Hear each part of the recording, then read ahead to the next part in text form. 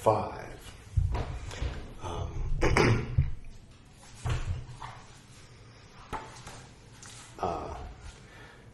If you want to start at the beginning, the playlist.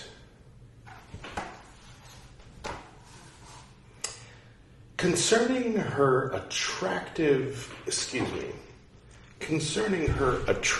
to Jung, toward the end of her life, Toni Wolff recalled that she had her first transference to Friedrich Schiller in 1905, then to Goethe, and then to Jung as a productive genius. In retrospect, she reflected on her analysis with Jung. When C, no bracket parentheses, begins to participate with my psychic material, perhaps I have got what I need. The nurturing and supportive substance? ? I suspect myself of having insufficient confidence in him because my analysis back then was intermingled with his problems, although it was also good for us. And that's the end of the quote. That's not in quotes. It's the margins are different. You know, they do that sometimes. At the inception of their relationship, Toni Wolff was not interested in marriage and having children. She was critical of what she had observed of marriage. It seemed to make men less active and less enterprising, merely content with being fathers. It made both men and women less interested in culture. After having children, women often didn't need their husbands, and their own problems tended to return. Her mother hadn't learned to work and had consequently plagued her children with unused libido. Toni Wolff was also critical of the bondage of marriage. Emma Jung, a new character, is that his wife, his daughter, his mother, his trans alter ego? We'll find out, perhaps. Emma Jung came to accept the relationship between her husband and Toni Wolff. Emma is Carl Jung's wife. Okay. By all accounts, the triangular situation was not easy. Ironic, considering a tripod is the simplest, stable... Never mind. Yes, it was not easy, but a respectful modus vivendi was found. I normally want to keep these simple, but Editor Edward, would you mind enlightening us what modus vivendi means? Modus vivendi is a Latin phrase meaning mode of living. Thank you, Editor Edward. All right, where were we? Jung would have dinner with Wolff on Wednesdays at her home, and she came to Küsnacht on Sundays. In retrospect, Jung recalled the role that she played for him during this period as follows. T.W. was experiencing a similar stream of images. I had evidently infected her. Or was the declencher, bracket parentheses, trigger, end bracket parentheses, thank you, Sonu, for saving Editor Edward the work. that stirred up her imagination. My fantasies and hers were in a... It's just hard to see. I mean, it's the lighting or the font or both. My magnifying glass is too far away. Remind me next time to keep it closer. In a participation mystique, I think. It was like a common stream and a common task. Gradually, I became conscious, and gradually I became the center and the measure to which I attained these insights. She also found her center. But then she got stuck somewhere along the way. I remained too much the center that functioned for her. Therefore, I was never permitted to be other than she wanted me to be, or than she needed to have me be. At that time, she was entirely drawn into this terrible process in which I was involved, and she was just as helpless as I was. Well, that's empowering. I mean, never mind. Toni Wolff, because there's two F's. So whenever we see Lloyd, L-L-O-Y-D, my wife and I pronounce it Lloyd, just for fun. Anyway, Toni Wolff's active imaginative imaginations, there it is, during this period have not survived. However, her diaries from 1924 onward indicate that she clearly had a faculty for this. Furthermore, there are instances that bear out Jung's comments concerning their fantasies being in a, quote, participation mystique, end quote. An important figure in Jung's fantasies was that of Ka, from Egyptian mythology. Wolff had her own figure of Ka, and also had dialogues with Jung's Ka. In an active imagination on January 11, 1926, Wolff's I, in quotes, had a dialogue with Thoth. I think they mean Thoth, though it's spelled Thoth, T-H-O-T.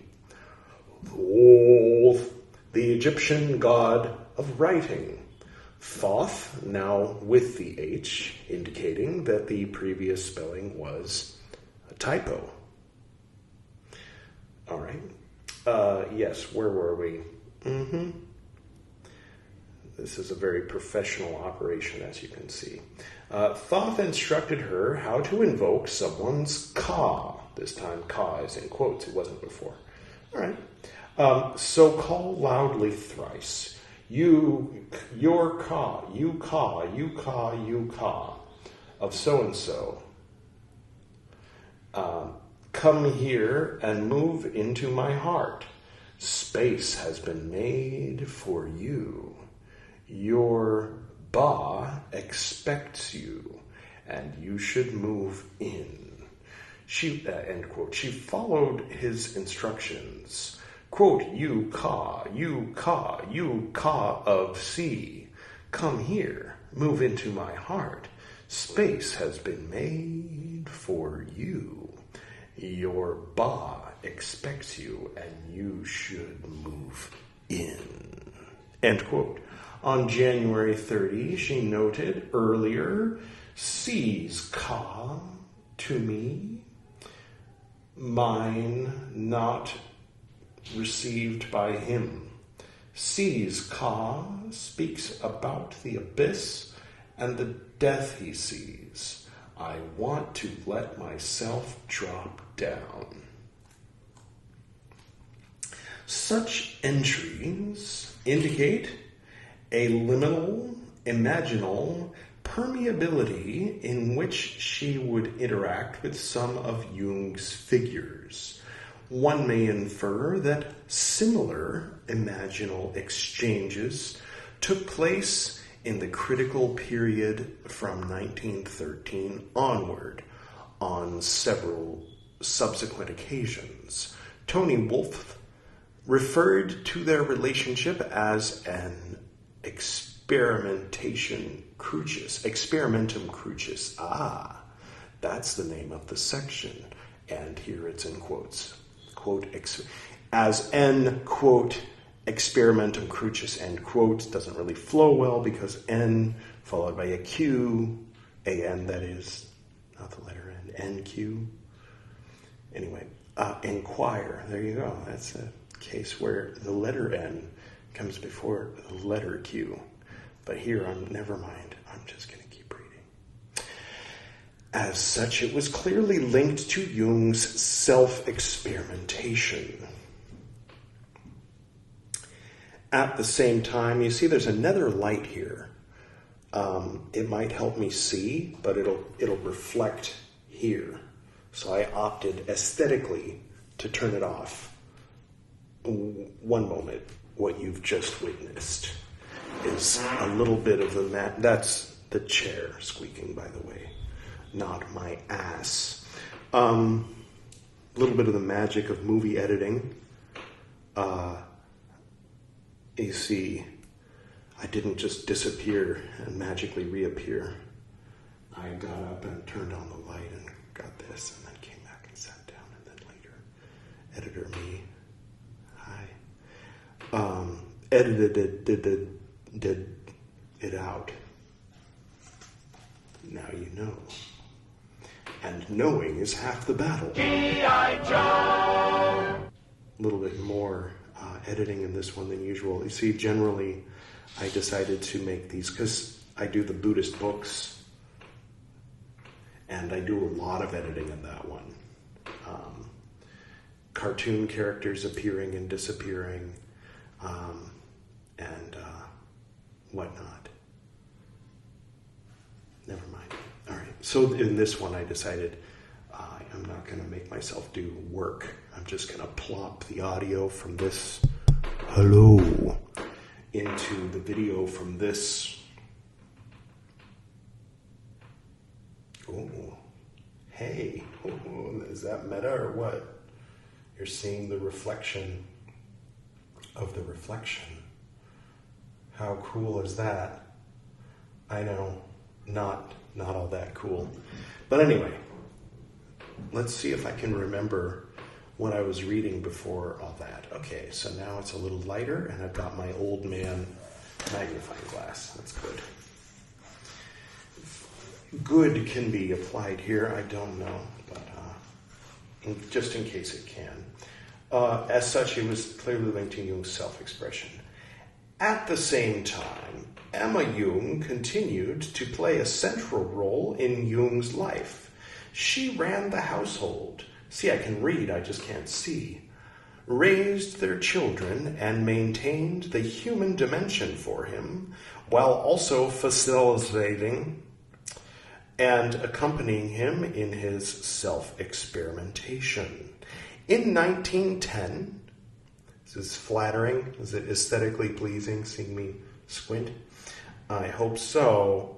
In 1910, she began an analysis with Jung, and she worked with Leonhard Sieff in 1911, and later with Hans Trube, parentheses, who was married to Toni Wolff's sister Suzanne, end parentheses. She played an active role in the Association for Analytical Psychology and later practiced analysis.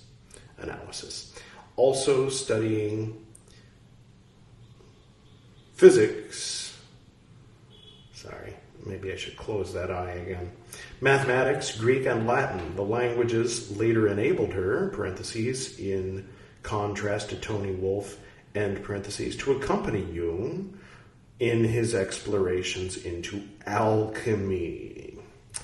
She undertook her own research, which culminated in her work on the Grail legend.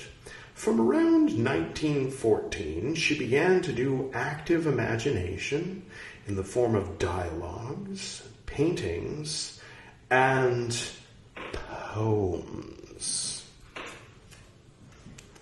All right, that's the end of the Experimentum Crucis section. I shall read on. Enter Philemon. From December 26, 1913 through May 24, 1914, Jung continued to follow the same procedure of inducing fantasies in a waking state and entering into dialogue with the figures that emerged. An important figure was Philemon, who first appeared on January 27, 1914, as a pensioned magician from whom Jung's I, in quotes, had sought to learn the art of magic.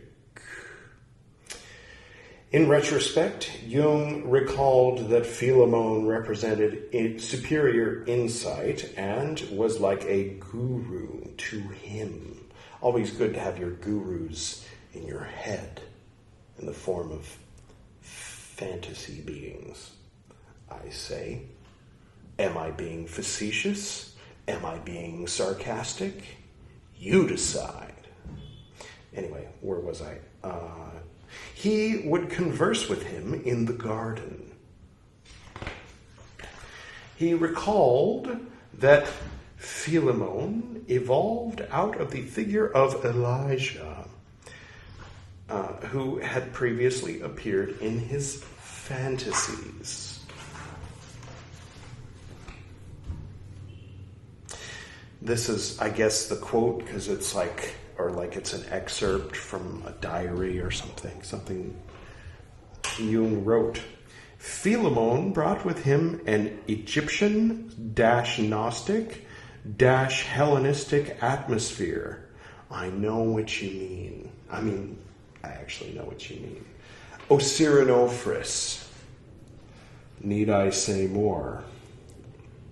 Is that racist? Like long time no see? Need I say more? No, I don't think it is.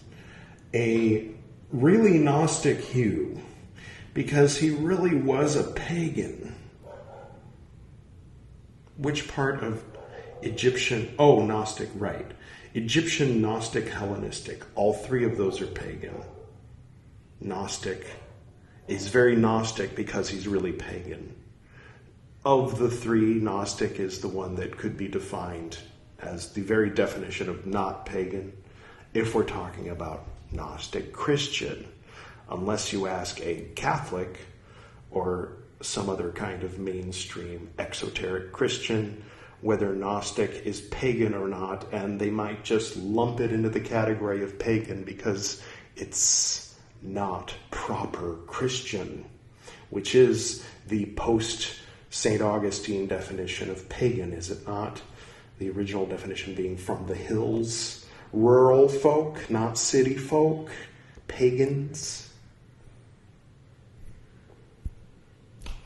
Sorry. All right, anyway, where was I? Yeah, really Gnostic hue, because he really was a pagan. I'm trying to think of a good example to compare that to. Okay. Let's say that though you and I, because we're reading Carl Jung, are not proper Orthodox Jews, but we generally live in a community of Orthodox Jews. And I were to say he really was a Reformed Jew because he was so goyim. Does that work? There's a Sanskrit word that means non-Buddhist.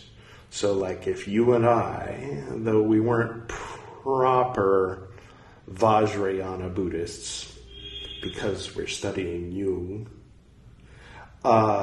were to say he really was a non-Buddhist because he was so Zen. Anyway, I think I've beaten that horse point to death. Far be it for me to claim to have insight that the so-educated 30-something-year-old at the time, Carl Jung. Let's just keep reading. I mean, yeah, okay. It's a good thing when heroes fall. That's what I say.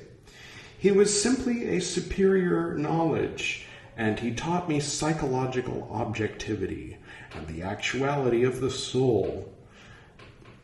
Smash that dislike button. Like, what's his name? That British bald guy says. Anyway, he had showed this dissociation between me and my intellectual object. 4 dots. He formulated this thing, which I was not, and formulated and expressed everything which I had never thought.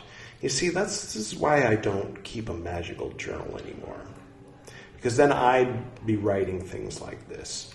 Sorry. In the years that followed, Jung sought instruction from this imaginal figure and tried to fathom his nature. Okay, I'm going to take on the persona of a person who has nothing but the utmost respect, nay, even reverence, for just being able to sniff from a great distance the farts of the name of Carl Jung. Okay, I'm back. Yes, we're reading the sacred... Anyway, the fantasies between December 26th and the first half of the entry.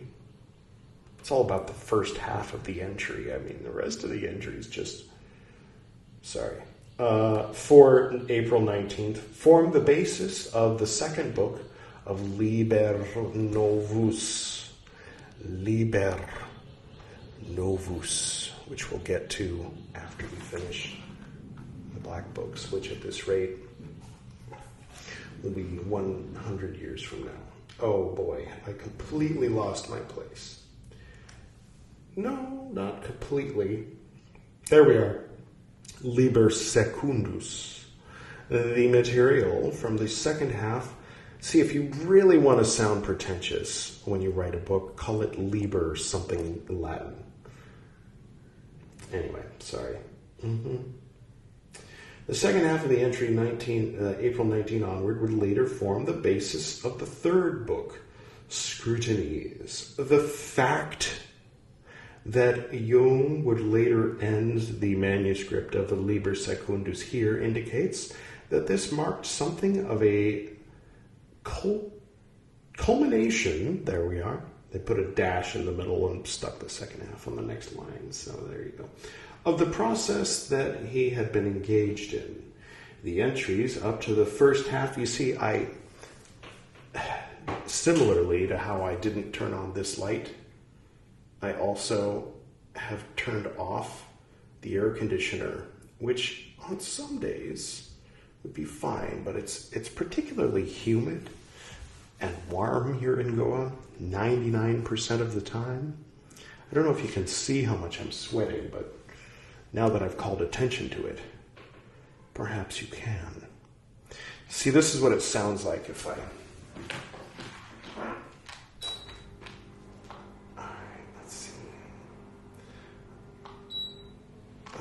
Not on turbo, but put the fan up high and see if it starts to be more comfortable for me, and we'll see how bad the noise pollution becomes. We've just got about 8 more minutes of this. How is everybody doing? I don't know. Am I overcompensating for last time by just reading and not commenting? I guess I've been commenting a bit, haven't I? But I jumped right in this time, and definitely last time I was interjecting with silly comments. You can see my various shades of mood.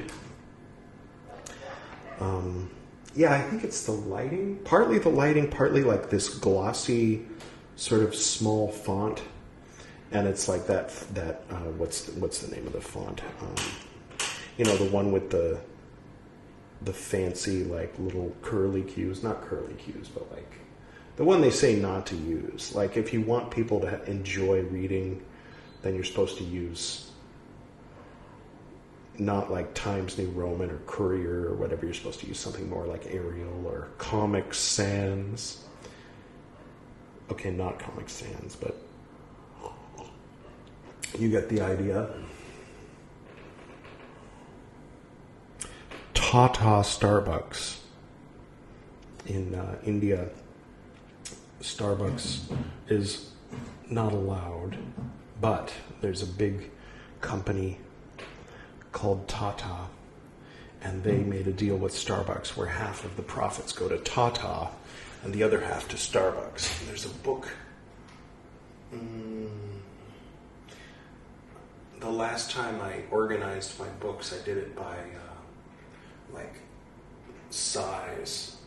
So, and I'm not like able to point directly at it, but there's a book about the Tata family.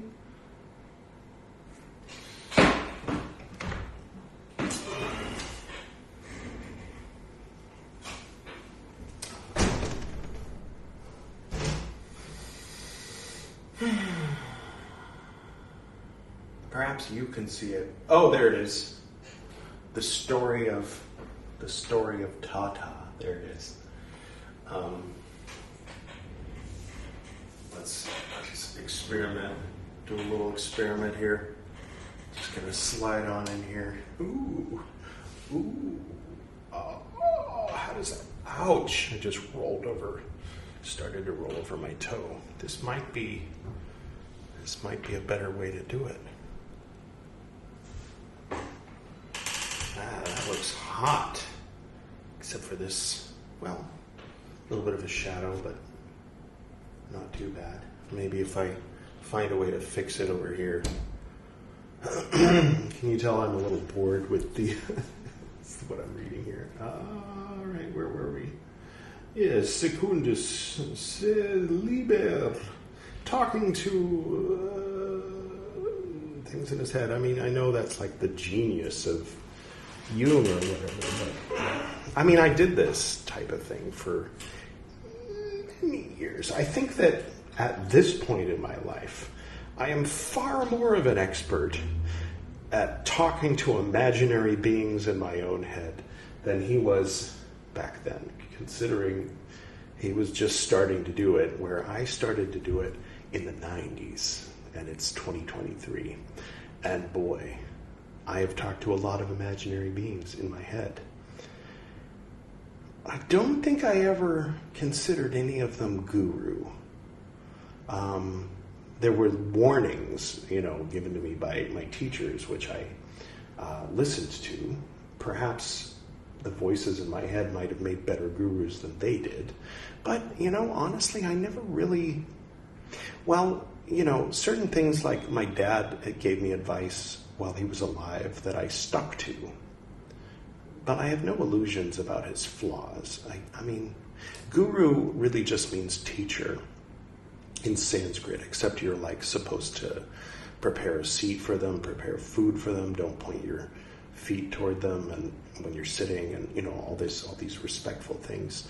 And worship is a word that can sometimes be applied to the guru, but I think it means something different, because the English word worship means that thing you do to the one and only true God, and if you should do it to anyone else, lesser God or human, then you're fucked and you're going to go to hell. That's the definition of the English word worship. And there's a thing that people do in other cultures that gets translated into English as worship. And obviously, showing great respect and reverence to a being is different from that English definition that I just gave. Right? I mean, What am I saying? I don't know. It's okay. Nobody watches these anyway, so it's fine. I'm in a vacuum. It's like a void space that I'm all alone here. No one will ever know what I'm saying right now. Wow. It's like a journal, like a diary entry, except one of these ones that gets lost between 1914 and 1924 and Toni Wolff. That's nice. That's liberating. Then I can stop like being self-conscious about, I shouldn't sit like this. I shouldn't squint. I shouldn't do this and that. I shouldn't be disrespectful of His Majesty. Okay. All right. I'll just read a little more. I'll try to make it to the end of this paragraph because we're getting close to that half-hour mark. I have no idea where I was. And the entries up to the first half of the entry for April 19th lead to a return to and acceptance of his being alone with himself. His soul had ascended to heaven, and he was left alone with his, quote, I, comma, end quote, which he now had to learn to live with. Now that I can relate with. I didn't read that last sentence. That was just me talking. This suggests that a certain self-acceptance had been achieved.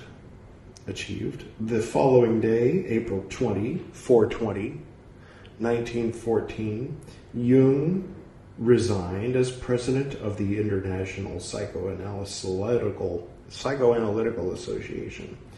10 days later, he resigned from the medical faculty of the University of Zurich, where he had been a lecturer. In memories, he recalled that he felt that he was in an exposed position at the university and that he had to find a new orientation as it would otherwise be unfair to teach his students. Okay.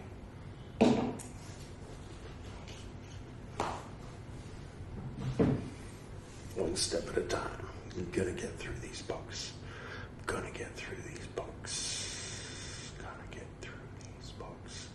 I hope you... Who are you? Who am I talking to? And when I do Buddhist books, there's actually people who watch that.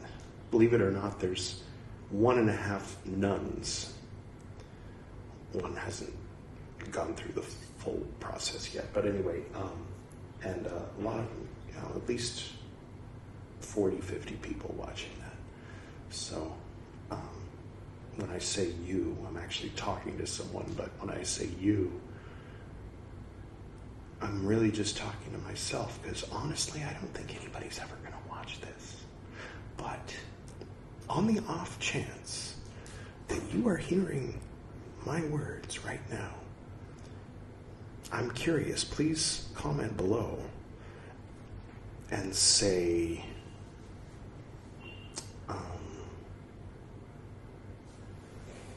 the name of this animal.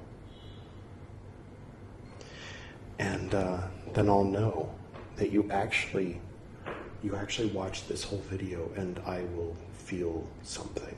I don't know what. Probably a combination of things, and it will probably depend on my mood, how recently I woke up that day, my age, because who knows, it might be way in the future. And it'll depend upon a lot of things, but I would appreciate that voice in the darkness, those eyes in the void, that echo from another part of myself. And when I say I, Rabbi, I'm saying God. Thank you, Willem Dafoe. I worship you, Willem Dafoe. Okay, so at this point, I will say...